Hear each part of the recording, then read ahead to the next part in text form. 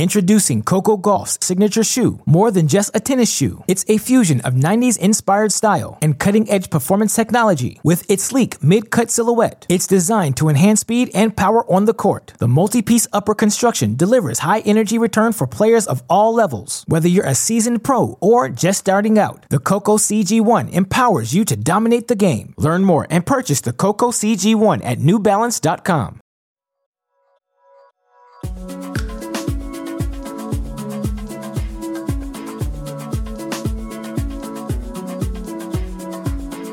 Welcome to the Tennis.com podcast. I'm your host, Nina Pantic.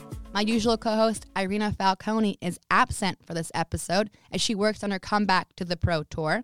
Our special guest is Brett Haber. Haber and I caught up in L.A. We talked about how he got his start in the broadcasting industry. Haber has worked as a broadcaster for over 30 years, and he's going on 8 years at Tennis Channel. He has covered the Olympics, football, basketball, golf, and of course, tennis. He's also the MC of the Newport Hall of Fame induction ceremony. Brett started in the 1990s at ESPN Sports Center, and he has a lot of lessons to tell us about confidence.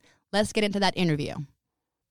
All right, Brett Haber, welcome to the Tennis.com podcast. Hi, Nina. I am so glad to have you here. Thank you. I'm so glad that you and I could get together outside of a gas station. You know what? That was a unique experience, and I think we should maybe explain it a little bit. So I will just say that at the end of the Miami tournament this year, I took you and Chanda out to dinner, and I was looking for a place to go in Miami, and I asked Wertheim, and he goes, dude, I've got the spot. There's a gas station not far from Coconut Grove, and I know that sounds weird, but it's like a tapas place, and it's a gas station, a convenience store during the day, but if you go in the back, it's like a secret speakeasy thing. And I was like, really? And I went, and it was it good? It was amazing. Right? But it was a gas station, and getting that email was unusual. It felt weird. Nina, we've only known each other about a year, but if you've gotten to know anything about me, unusual is kind of standard operating procedure. And that's why we're here. We want to talk about Brett Haber, the famous broadcaster. My first thought is broadcaster and sportscaster, tennis guru, football guru. What do you refer to yourself as? I don't refer to myself. I find people who refer to themselves are generally narcissistic maniacs. I'm obviously joking around.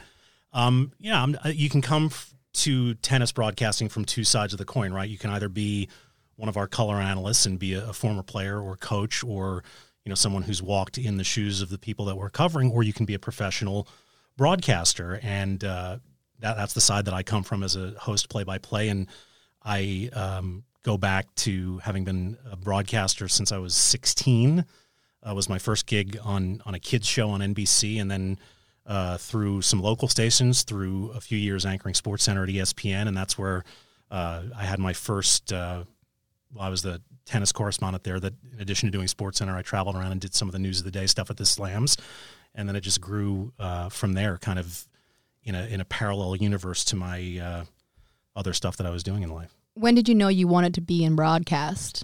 Yeah, I kind of always did. And I think if you asked a lot of guys who do what I do, they all have similar takes on the story of being at home and watching games and being sort of a sports fan in general, and then taking your hairbrush and mock, calling a game in your bedroom or calling one into a tape recorder. And I did that growing up in New York City. I was a huge Rangers fan and a Yankees fan, and I would score the games at home. And I was such a nuts Rangers and Knicks fan that my friends and I would watch the games on TV every night. And I lived on the east side of Manhattan. And whenever a Ranger or a Knick would get hurt, they would get taken to Lenox Hill Hospital, which is on 77th Street between 3rd and Lex. And so if a player got hurt badly enough to where they had to go to the hospital to get x-rays, my friends and I, about 5 or 6 of us, would jump on our bikes and try to beat the ambulance from Madison Square Garden to the hospital, because every once in a while the player in question would take their jersey off and give it to a kid. And I have at home somewhere in a box Reijo Ruotsalainen's jersey, number 29, from when he broke his collarbone and had to get right. So that was our deal. Every night we were riding the bikes up the east side to try to get to Lenox Hill before the ambulance. That's incredible. That's so, get a hobby, right? I mean, if you were doing that now, that would be weird. But as a child, that showed that you had the motivation and the drive and the passion. It meant I was a sports fan geek like everybody else. And I lucked out in a couple of ways. And the first one was that I ended up winning. Winning is probably the wrong word, but they had a talent search for a kid reporter in my school. And there was a show on NBC in the mid-'80s called Main Street. And it was hosted by Bryant Gumbel. And it was a kid's version, or they sort of framed it as a kid's version of 60 Minutes. And so it was a magazine show with 3 stories per hour. The correspondents were kids, and the stories were aimed at kids. And the producers came through my school, and they went to a communications class that I was in. I wouldn't for a minute represent that I had any kind of skill set when I was 15 or 16 years old. They literally were, and I went to public school, looking for a kid who could put 3 sentences together without drooling on himself.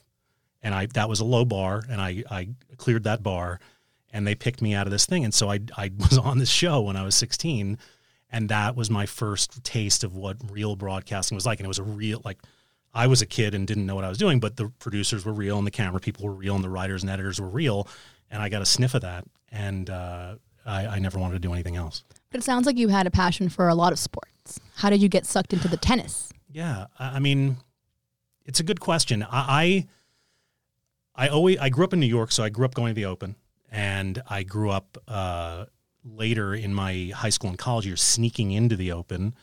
In 1991, which was my senior year in college, I guess I had graduated because the Open's August, September, so I was back home in New York. And at that time, this is before Arthur Ashe Stadium was built, so Armstrong was the main stadium, and the way it was oriented, the catering kitchen for the kitchen that cooked all the food for the luxury suites, the back doors of that kitchen opened up onto Flushing Meadows Park. And so when the catering chefs wanted to take a cigarette break, they would go out the back door and they'd lean, and the doors would be open. And you learned after a while that if you brought a $20 bill around the back through Flushing Meadows Park, you could slide a 20 to an enterprising catering chef on a smoke break, and they'd let you in through the kitchen, and then you could just fend for yourself and get into the stadium. And that's how I got into the 91 Connors-Krickstein match, and I was there for all 5 sets of that. And it, to this day, is the most captivating sporting event, any sport that I've ever been to. And I felt like I knew those people that I was sitting next to, who I had never met before, but we'd been through the war together of that great match, which, of course, was replayed in every rain delay for the next 20 years. So is it safe to say the U.S. Open is one of your favorite places to cover? So it certainly has the most nostalgia for me, having grown up in New York City. I would say that every one of the slams has its own flavor, right? You know, New York is, you got to want it, right? You got to want it as a player. You got to want it as a fan. You got to deal with the traffic and the commute out to Queens, and you got to deal with the noise, and you got to deal with the smells from the burger grills that are going off, and you got to deal with everything. And like, I think only players who have a personality that can kind of gel with that end up winning for the most part. Although I think Marin Cilic was a counterexample. He's kind of a very low-key, mellow, subdued guy who somehow conquered New York. But so I love the energy of New York because I'm a New Yorker at heart. I think if you pressed me, I love Australia because, I think everybody's always in a good mood in Australia. It's the beginning of the year. Happy Slam. Nobody's lost yet. It's beautiful weather in the middle of our winter. And I also, I love Paris. I speak decent French, not fluent, but kind of pseudo-conversational. And I love Paris. And then London, I think it's summer camp for our business, right? Everybody who's in the village has coffee and breakfast at the same 5 places in the village in the morning. Everybody sees each other, players, coaches, media, agents, girlfriends, wives, boyfriends, husbands, and it's like, oh, hi, how are you? And if you're into having a sense of community in this sport, I like that feel of kind of riding the bike through Wimbledon Village and seeing everybody. That's fun. So I didn't really answer your question. I said all 4 of them. That's okay. I think you can say whatever you want on this podcast. It sounds, though, like you had a very natural progression into your career at a young age, and it sounds like you have the dream job. Are there any parts of the gig that you have that are not fun, that are hard, and that you hate? So none of it I hate. And I would be cautious about saying that any of it's hard, because I think there are people who have hard jobs that if I ever said that I had a hard job would roll their eyes at me so hard that they would roll back in their head. I don't have a hard job, but I also think, in all seriousness, that anybody who has ambition and wants to achieve a certain level in any profession, not media exclusively, puts in a level of work that allows them to try to distinguish themselves. So I don't think being a broadcaster is hard in the classic sense of that word, but I think people who excel at it do a level of preparation that can be time-consuming and arduous, maybe is a better word than hard. And so I try to be the guy that is the most prepared, and I take that really seriously, because I didn't play the game at a high level. I mean, I play the game now, but I didn't play it professionally. I didn't play it in college. I didn't play it at a high level. But think about who I sit next to every day. I sit next to Jim Courier and Lindsay Davenport and Martina Navratilova and Tracy Austin and Paul Annacone and Mark Knowles and James Blake and on down the line to our roster of analysts. And I take very seriously what they do and the responsibility that I have to be the conduit between them and our viewers. And so if I'm going to get the privilege of that chair, I better be prepared. I better ask them the right question. I better be able to fill in the gaps. They're going to tell us how and why. I better be ready with who, what, where, and when, and the right question to sort of spur them to give the best answer that they can give. And I take that super seriously. I mean, that doesn't sound easy to me. That sounds like a very, very tight balancing act. And the preparation means that you're doing a lot of homework that we're not seeing. I think people assume broadcasters just show up to set and talk, but it sounds like you're doing a lot of homework. Yeah, for sure. I mean, if you're doing your job well, you give the illusion that it's the information that you have and the thoughts that you convey are off the cuff or natural, and the give and take between you and your partner or partners should sound conversational and not contrived. But for sure, yeah. I mean, I have a database that I've created, which is now up to probably between 400 and 500 players, that I used to update on sort of a quarterly basis before the Slams, maybe before Indian Wells. And I've decided that it's now easier to do a half hour to an hour of work every day, 365 days a year, and update every result of every match into my database of players. So when I get to a tournament, I'm ready for whoever might play. And then I'm constantly creating new files in that database for obviously up and coming players. And I try to, have that at my fingertips. And I guess the discipline is doing all the research and being prepared, and then keeping the gun in the holster and having the discipline to only use 2 or 3% of what you have until it becomes relevant. Because the tennis on television, it's not radio, it's television. The pictures speak volumes. So I think younger broadcasters, and certainly I was guilty of this earlier in my play-by-play career, make the mistake of feeling compelled to use what they prepare. And that's a mistake. And trying to prove that you're the smartest person in the room is a lose-lose. You do that over time. And I have learned and had really good teachers and people who help me discipline myself to this day.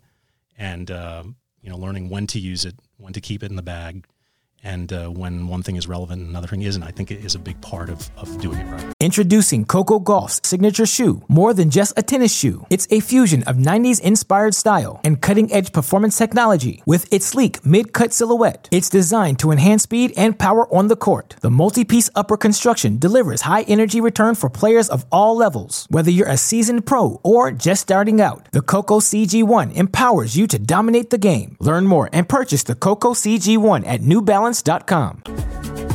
Hello, listeners. You're listening to the Tennis.com podcast with special guest Brett Haber. Brett has a bunch of stories to tell us about how he got his start in the broadcasting world. Keep listening. Did you have a first big break, a memorable moment where you thought, hey, you know what?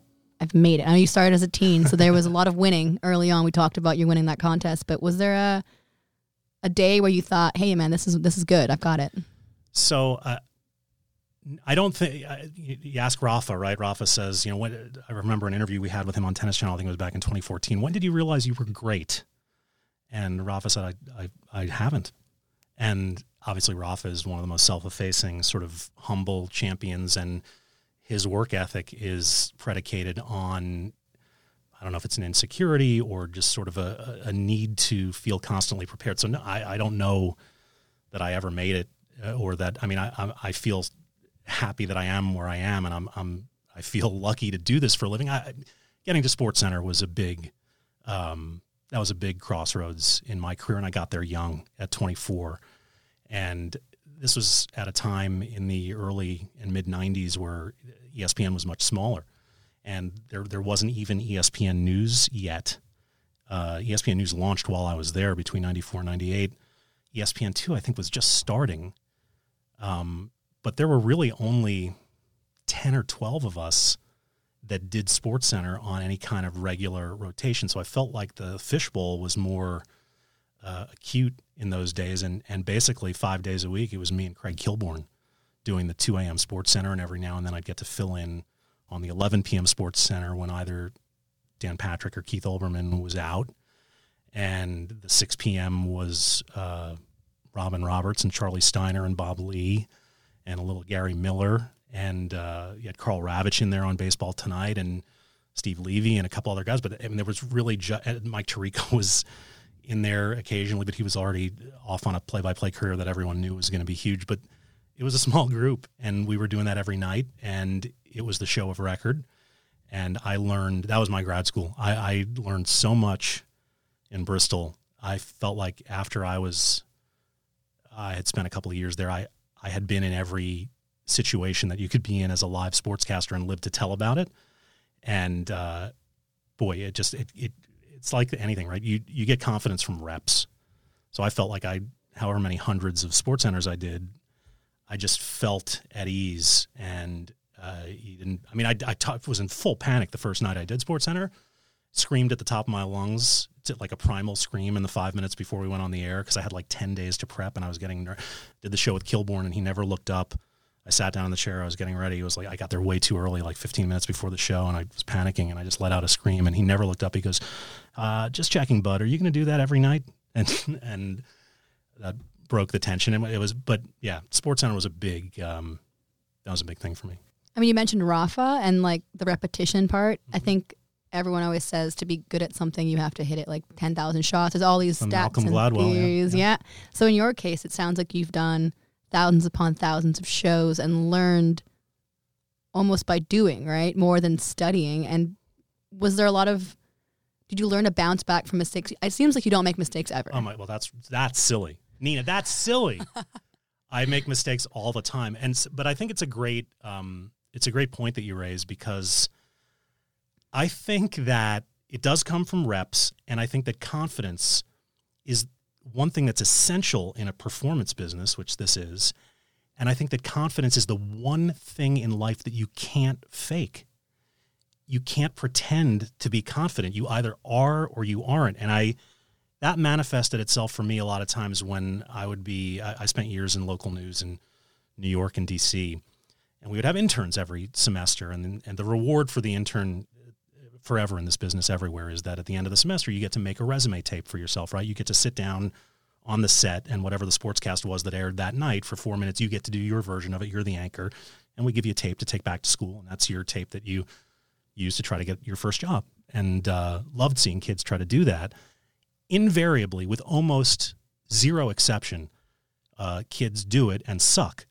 And it's not because they're not talented or they're not going to turn out to be excellent broadcasters. Many of them do and have.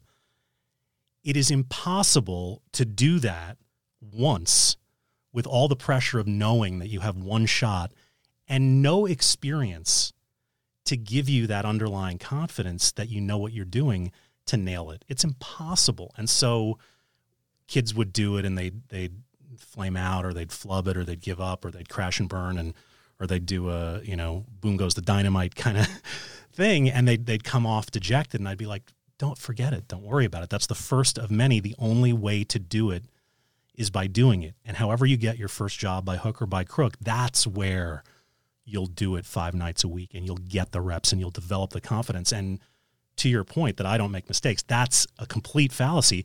The difference is that I've been doing it for so long that I don't get shaken when I make mistakes. And I think that most broadcasters would tell you that. I'm confident enough in what I'm doing that I'll make the mistake, but I won't freak out and compound it. I go, you know what, that I blew it, but I'll be fine tomorrow, or I'll be fine in the next segment. Whereas if you don't have that sort of institutional overtime confidence, you make the mistake and you go, oh my God, I'm going to do that again. And then your world starts to crumble and it compounds itself. So I think it's really, it can only be developed organically, and you can only gain confidence by doing it and failing and recovering from the failure. And that takes longer for some people than others, but I love that process. And in a way, when nothing goes wrong, anybody can do it. Maybe not anybody, but it's when it goes wrong. How calm can you stay? How much can you slow down the process to where you can think, solve the problem, and get out of it, versus being in a panic? So, like, it's fun to watch kids sort of progress through that, gain confidence over time. And I remember when that sort of started to happen for me, and it wasn't until I got because my first tape sucked also. And it was when I got my first job that I did it night after night, and I was really diligent about watching tapes and critiquing myself and trying to get better. And slowly it started to happen, and you gain that confidence. So don't you think, right? I mean, it makes perfect sense, because it also sounds like something that translates to everything else people do. It's like Totally. The more you do it, the better you get. And then watching yourself back, was that a challenge? You said, watching tapes of some of yourself the first few times is tough. And then critiquing yourself and then being like, wow, it was terrible. Well, Have you ever done a little throwback and been like, ooh, what was I doing? For sure. I have a box full of tapes. Unfortunately, the formats of the tapes have changed so many times that I have 3/4 inch tapes, I have beta tapes, I have DVC Pro tapes and I don't have a machine to put them in anymore. So at some point I will have to go to some service that can transfer all of those to a thumb drive for me. But I have them in a box. But yeah, I have some that are on video and that are on an old VHS machine that I have in my basement. And yeah, I'm a disaster. And then it's funny when you plug in, because there's also clips of me on ESPN online, and they pop up in like a 30 for 30 every now and then. My Twitter goes mad and people text me, dude, I saw you in a 30 for 30. You were so young. I'm like, yeah, I know. But yeah, I remember being that age and being, everything's a progression. I was what I was supposed to be when I was 24, 25, 26. And I think I am what I'm supposed to be now. And I found my place here, which has been the greatest blessing of my career. Because this is even when I was doing SportsCenter, I always wanted to do the tennis remotes at ESPN, and I could not crack it. And I did a couple of ESPN International shows with people, but and so this is what I always, even though every kid that does sports wants to do SportsCenter, I was doing SportsCenter and wanted to do this. Is there anything left that you want to do? Oh my God, yeah, of course. There's more? I mean, it sounds like you're... What, am I dead already, Nina? I mean, that's it? The ambition's over? I'm that close? I mean, do I look that close to the grave? You look great. You look great. I wasn't fishing for that, but I have ambitions. I mean, I would really like to host some sort of podcast that aired on the international version of Tennis Channel. I always thought about that as, a destination. Mm-hmm. I look at TC Live as sort of a midway point. But if I could do in a small room on the second floor of a building in Culver City with a yellow placard on an easel, a podcast with two people. Sorry. Just wanted to see how long. I wasn't sure how long you go on for. I was going to let you keep going. Thanks. No, I mean, it's funny. I want to see where we're going. I mean, I do the Olympics for NBC, which was a huge thrill, especially the first time I did it in 2012 when the tennis was at Wimbledon, and to do play-by-play there for the first time. And then in 2016, I hosted the coverage, and NBC puts all the tennis on Bravo, and then the network's devoted to tennis for the length of the tennis competition at the Olympics. So that was a thrill. I mean, there were things outside of sports that I probably aspired to earlier in my career that I may have given up on at this point, but I wouldn't say I would feel a little dead inside if I actually gave up on some of my dreams. So I'm not going to let go of them. Okay. That's good. But right now I want to see where Tennis Channel is going. We're in huge growth mode. The last 3 years have been incredible in terms of what we're doing compared to when I first started broadcasting matches here. We're moving into a new building, which is really exciting. We keep getting more rights to more tournaments. Our footprint is growing. Our studio footprint is growing. TC Live is a thing that didn't exist when I first started here, and now we do a 3-hour pregame at the U.S. Open. We do all these post games after center court coverage so many days out of the year. We have this immense infrastructure. We were kind of a shoestring network when we started. We are legit. This is walk around this place, look at the editors, look at the screeners, look at the production facility. This is a real network with close to 70 million subscribers and a huge fan base. And I think that we take very seriously, right, being the caretakers of this sport in television 365 days a year. And I think viewers are starting to catch on to that and have the muscle memory now of tuning into us when it matters for our sport. I'm really proud to be a part of that. I mean, as you should be, as we all are, but you also dabble in playing tennis, right? Oh my God, please. What is your the USPTR NTPR rating? I'm a crap player, but I will tell you that I'm glad you didn't have the camera rolling when I walked in here. I am limping this week because I tore 2 ligaments in my ankle last Tuesday taking a lesson. Playing tennis? Did you a full fall? Oh, yeah. I went over on the ankle. I get to tell a tennis war story. I was taking a lesson back home in D.C. I live in Maryland. And I was running out to my forehand for a running forehand, and I went to plant my right foot to plant and hit it. And my right ankle just totally went over.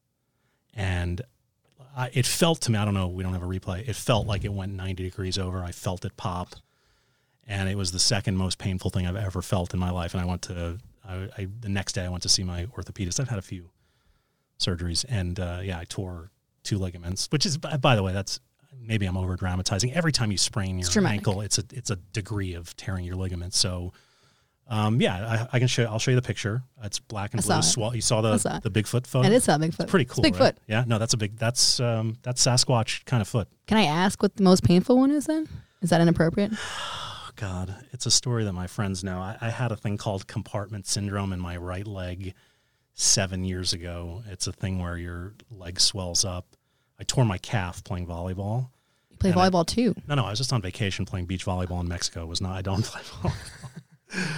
And it bleeds internally and it blows up your calf and it cuts off the surgery. You have to have surgery to relieve the pressure. It's a long story, but it was a week in Mexico that I'll never get back. With threats to our nation waiting around every corner, adaptability is more important than ever. When conditions change without notice, quick strategic thinking is crucial. And with obstacles consistently impending, determination is essential in overcoming them. It's this willingness, decisiveness, and resilience that sets Marines apart. With our fighting spirit, we don't just fight battles, we win them. Marines are the constant our nation counts on to fight the unknown. And through adaptable problem solving, we do just that. Learn more at marines.com. Hey listeners, this is the Tennis.com podcast with special guest Brett Haber. Haber has a lot to tell us about the importance of confidence. Let's keep listening. All right, the torn ankle ligament sounds like you're going to get through it though. Do you play regularly? And I know there was a bit of a back and forth with you and Bethany Maddox-Sands. I know, Beth and I have not settled this, and this goes back a couple of years where I don't know why, and we're friends, and she used to work for us a little bit when she was hurt after the horrible knee thing that she went through at Wimbledon, but out of the blue, Beth challenged me to a butts-up serving contest, which we were going to do. Where were we going to do it? We were going to do it in D.C., and then she ended up losing early. She played her first round match on the Sunday before the tournament, so it wasn't even the main draw hadn't started, so we weren't even there. And then she left town. Now, I'm not suggesting for a minute that if we played this game that it would work out well for me. I'm not begging for Beth to reissue the challenge because I would, in literal terms, get my ass kicked or served into. But yeah, the gauntlet was laid down and it never happened. And I didn't run away from it. I was ready to take a beating from her.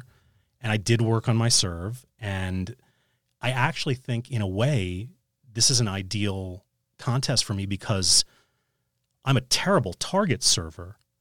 But if you gave me like a target as big as a human being, or like, because I could miss pretty wildly, but I can hit it hard. I can't hit it any place in particular, but that I could have a shot. Like on 5 serves, I might get close to her. So I don't know. But please, let's be clear, Beth. I'm not laying down any kind of gauntlet. I'm not suggesting you're a professional. I am a chump, and it would not work out for me. So I don't want anyone to construe this with me, taunting her, or it's not like that at all. And plus, have you seen Justin? I mean, I ain't messing around. I mean, that's her husband. Yeah. I mean, who is, by the way, the sweetest guy in the world. But could you imagine if I actually put 3 serves into her back? And I'm running. I'm hoping it happens in 2020 once the foot heals up, maybe somewhere, a destination, maybe. Australia seems too soon. But I think it should be a charity thing if it's going to happen. It should be. I think we should raise money for Bahamas Relief or something. I like the idea. I like the idea, just the connection of you and players having any kind of back and forth that's fun and even silly. Totally. Anything that shows that you guys have a relationship, because you do. You have all this time with players. Of course, you're going to have friendships. It shouldn't be taboo. Yeah, I mean, I think that it's a fine line, and I never. It's interesting. I think invariably you get to know players because the circuit is small. It's a little community. I never, but I'm not a player, so I don't want to. There's a term in our business, and this is slightly indelicate, but you don't want to be a jock sniffer as a journalist or a broadcaster. You don't want to be the guy who's palling around with them or kind of sidling up to them to try to curry favor. My job isn't to be their friends. My job's to be honest and fair about what they're doing on the court. Of course, it's unavoidable, and it's very pleasant that you would become friendly over time with people that you interview all the time or you see in the restaurant or in the lounge or in the airport or in the hotel. Yeah, I mean, sure. And it's a lot of the Americans more than the foreign players. And then there's also, some people you interview over time and you click with them just on a personality basis. For example, I've always enjoyed interviewing, and he just retired, Janko Tipsarevic. I always felt like I had a really nice rapport with him. He was a really interesting cat. Ali Risk is a player that I started interviewing when she was really young and just started to have a taste of success, and she gets the media and is so charming and easygoing. And so we've developed a friendship, and her husband, Steven, is obviously in the industry. And so it's so great to see her have success at Wimbledon this past year. And the Americans, from the Bryans to Isner, and we all host different charity events or exhibitions, and you get to know them that way. And then I've done the Power Shares, now the Invesco series, for a number of years. So a lot of the veteran players, the Legends players, the Roddick's and the Blakes and the Philippousses and the, down that ilk of player I've gotten to know just from being offline with them over the years. But yeah, I mean, it shouldn't. I don't think it's our goal to create relationships, but it's very pleasant and unavoidable. And it puts them at ease. I think there's something you can tell, you can see it through the camera that you're at ease with maybe not every player, but they're comfortable. And I think that's a big part of being on camera is tough. It's not every player is used to it, and you got to be the one to help them in a way. Well, in some cases, right? And if for young players, you want to sort of usher them through the process if they're uncomfortable in the situation. I think with veteran players, it's a combination of things. I think you want to illustrate to them that you know what you're talking about, and then you want to illustrate to them that you're not going to hurt them. And I think that there's a trust factor that, we're not in this to expose a player. We're not in this to dwell on the negative with players. I think we want to tell the truth. I think that we want to be honest, because if we sugarcoat a player's situation, I think then we lose our integrity with the audience. So I'm not going to sit here and say that a guy who lost love and won had a great day. he or she knows that he didn't have a great day, will tell the truth about that performance. I think there's a difference between telling the truth and being overtly negative or being personal. I think you can critique a negative performance without being mean and without being personal about it. And I think that most of the athletes know that that's part of the deal, that, being subject to an honest critique is part of being a professional athlete. You reap the benefits from the media when things go well, and you have to face the music a little bit when things don't go well. For us, it's about earning the trust of knowing that regardless of which way the scales are balanced on a given day, that we're going to be fair, that we're not going to be mean, and that we're going to have their best interest, I think, at heart, and that we're here to promote the sport. We occasionally commit acts of journalism, but we're also, partners with professional tennis, and we want to see it succeed. And that generally doesn't happen by tearing people down on purpose. Exactly. But whenever you're talking, the whole time you were talking, in my head, I'm thinking, Nick Kyrgios. For sure. Yeah. So, I mean, you tell me, you deal, I am torn because he's a very complicated figure in my mind in this sport, because I think that he is immensely talented. We all do, maybe the biggest natural talent of his generation, but he is also, clearly, and I think the measure of when you're saying something fair or unfair is, would you say it to his face? And I think I would say this to his face, and I think that he would hear it with open ears, because it's not an attack, that he does not fulfill his potential all the time with his inability to maintain himself emotionally. That's not a criticism. That's my interpretation. Does it make Nick a bad person? No. Does it? And by the way, who am I to determine whether Nick is happy or fulfilling what he wants to fulfill? Part of the narrative is, he's squandering his gift. He's not fulfilling. He should have won a slam by now. He said okay, fine. That's up to him. If he's happy and he's making enough money to live comfortably, which I'm sure that he is, and he's has enough time and resources to do the things with kids that he wants to do, and he's great with that stuff, am I entitled to say, no, you need to want to do more? I don't know. I mean, I can be an honest broker and observe that he can be his own worst enemy at times. I think by and large, Nick is a benign character, I think, with a couple of exceptions. I think the Stan Wawrinka incident being one of those exceptions. I think most of the wounds he inflicts are self-inflicted. I don't think he's a hurtful guy. I think he hurts himself when he gets off track. And I think from the players that I've talked, one of the good kind of measuring sticks is how do other players view him?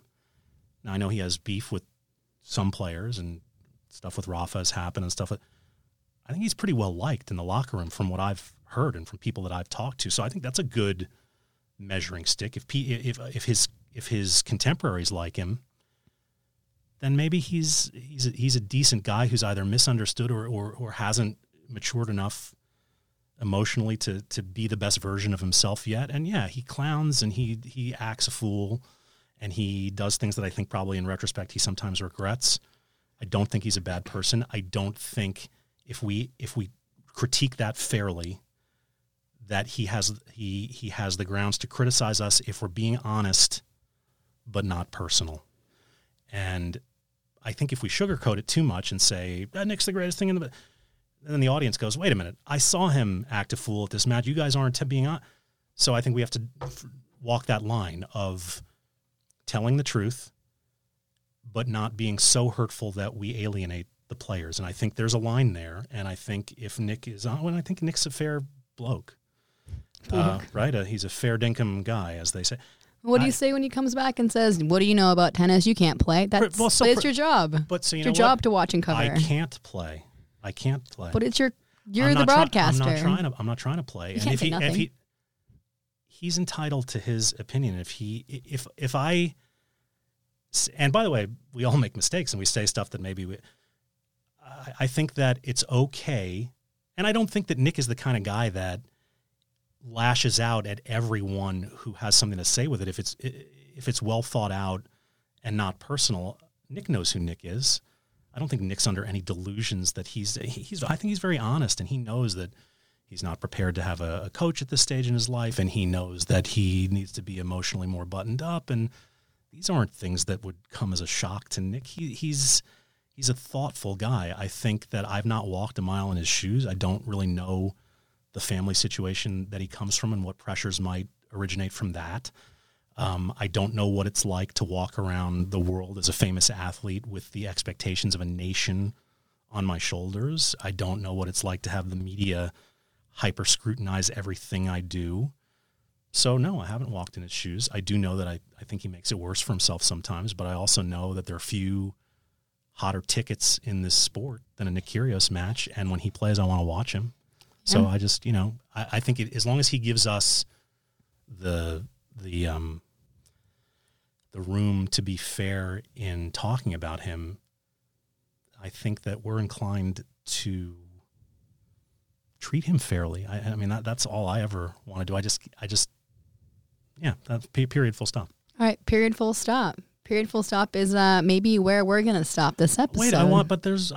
was there more you want to talk? I mean, I guess No. Was there anything else you wanted to cover?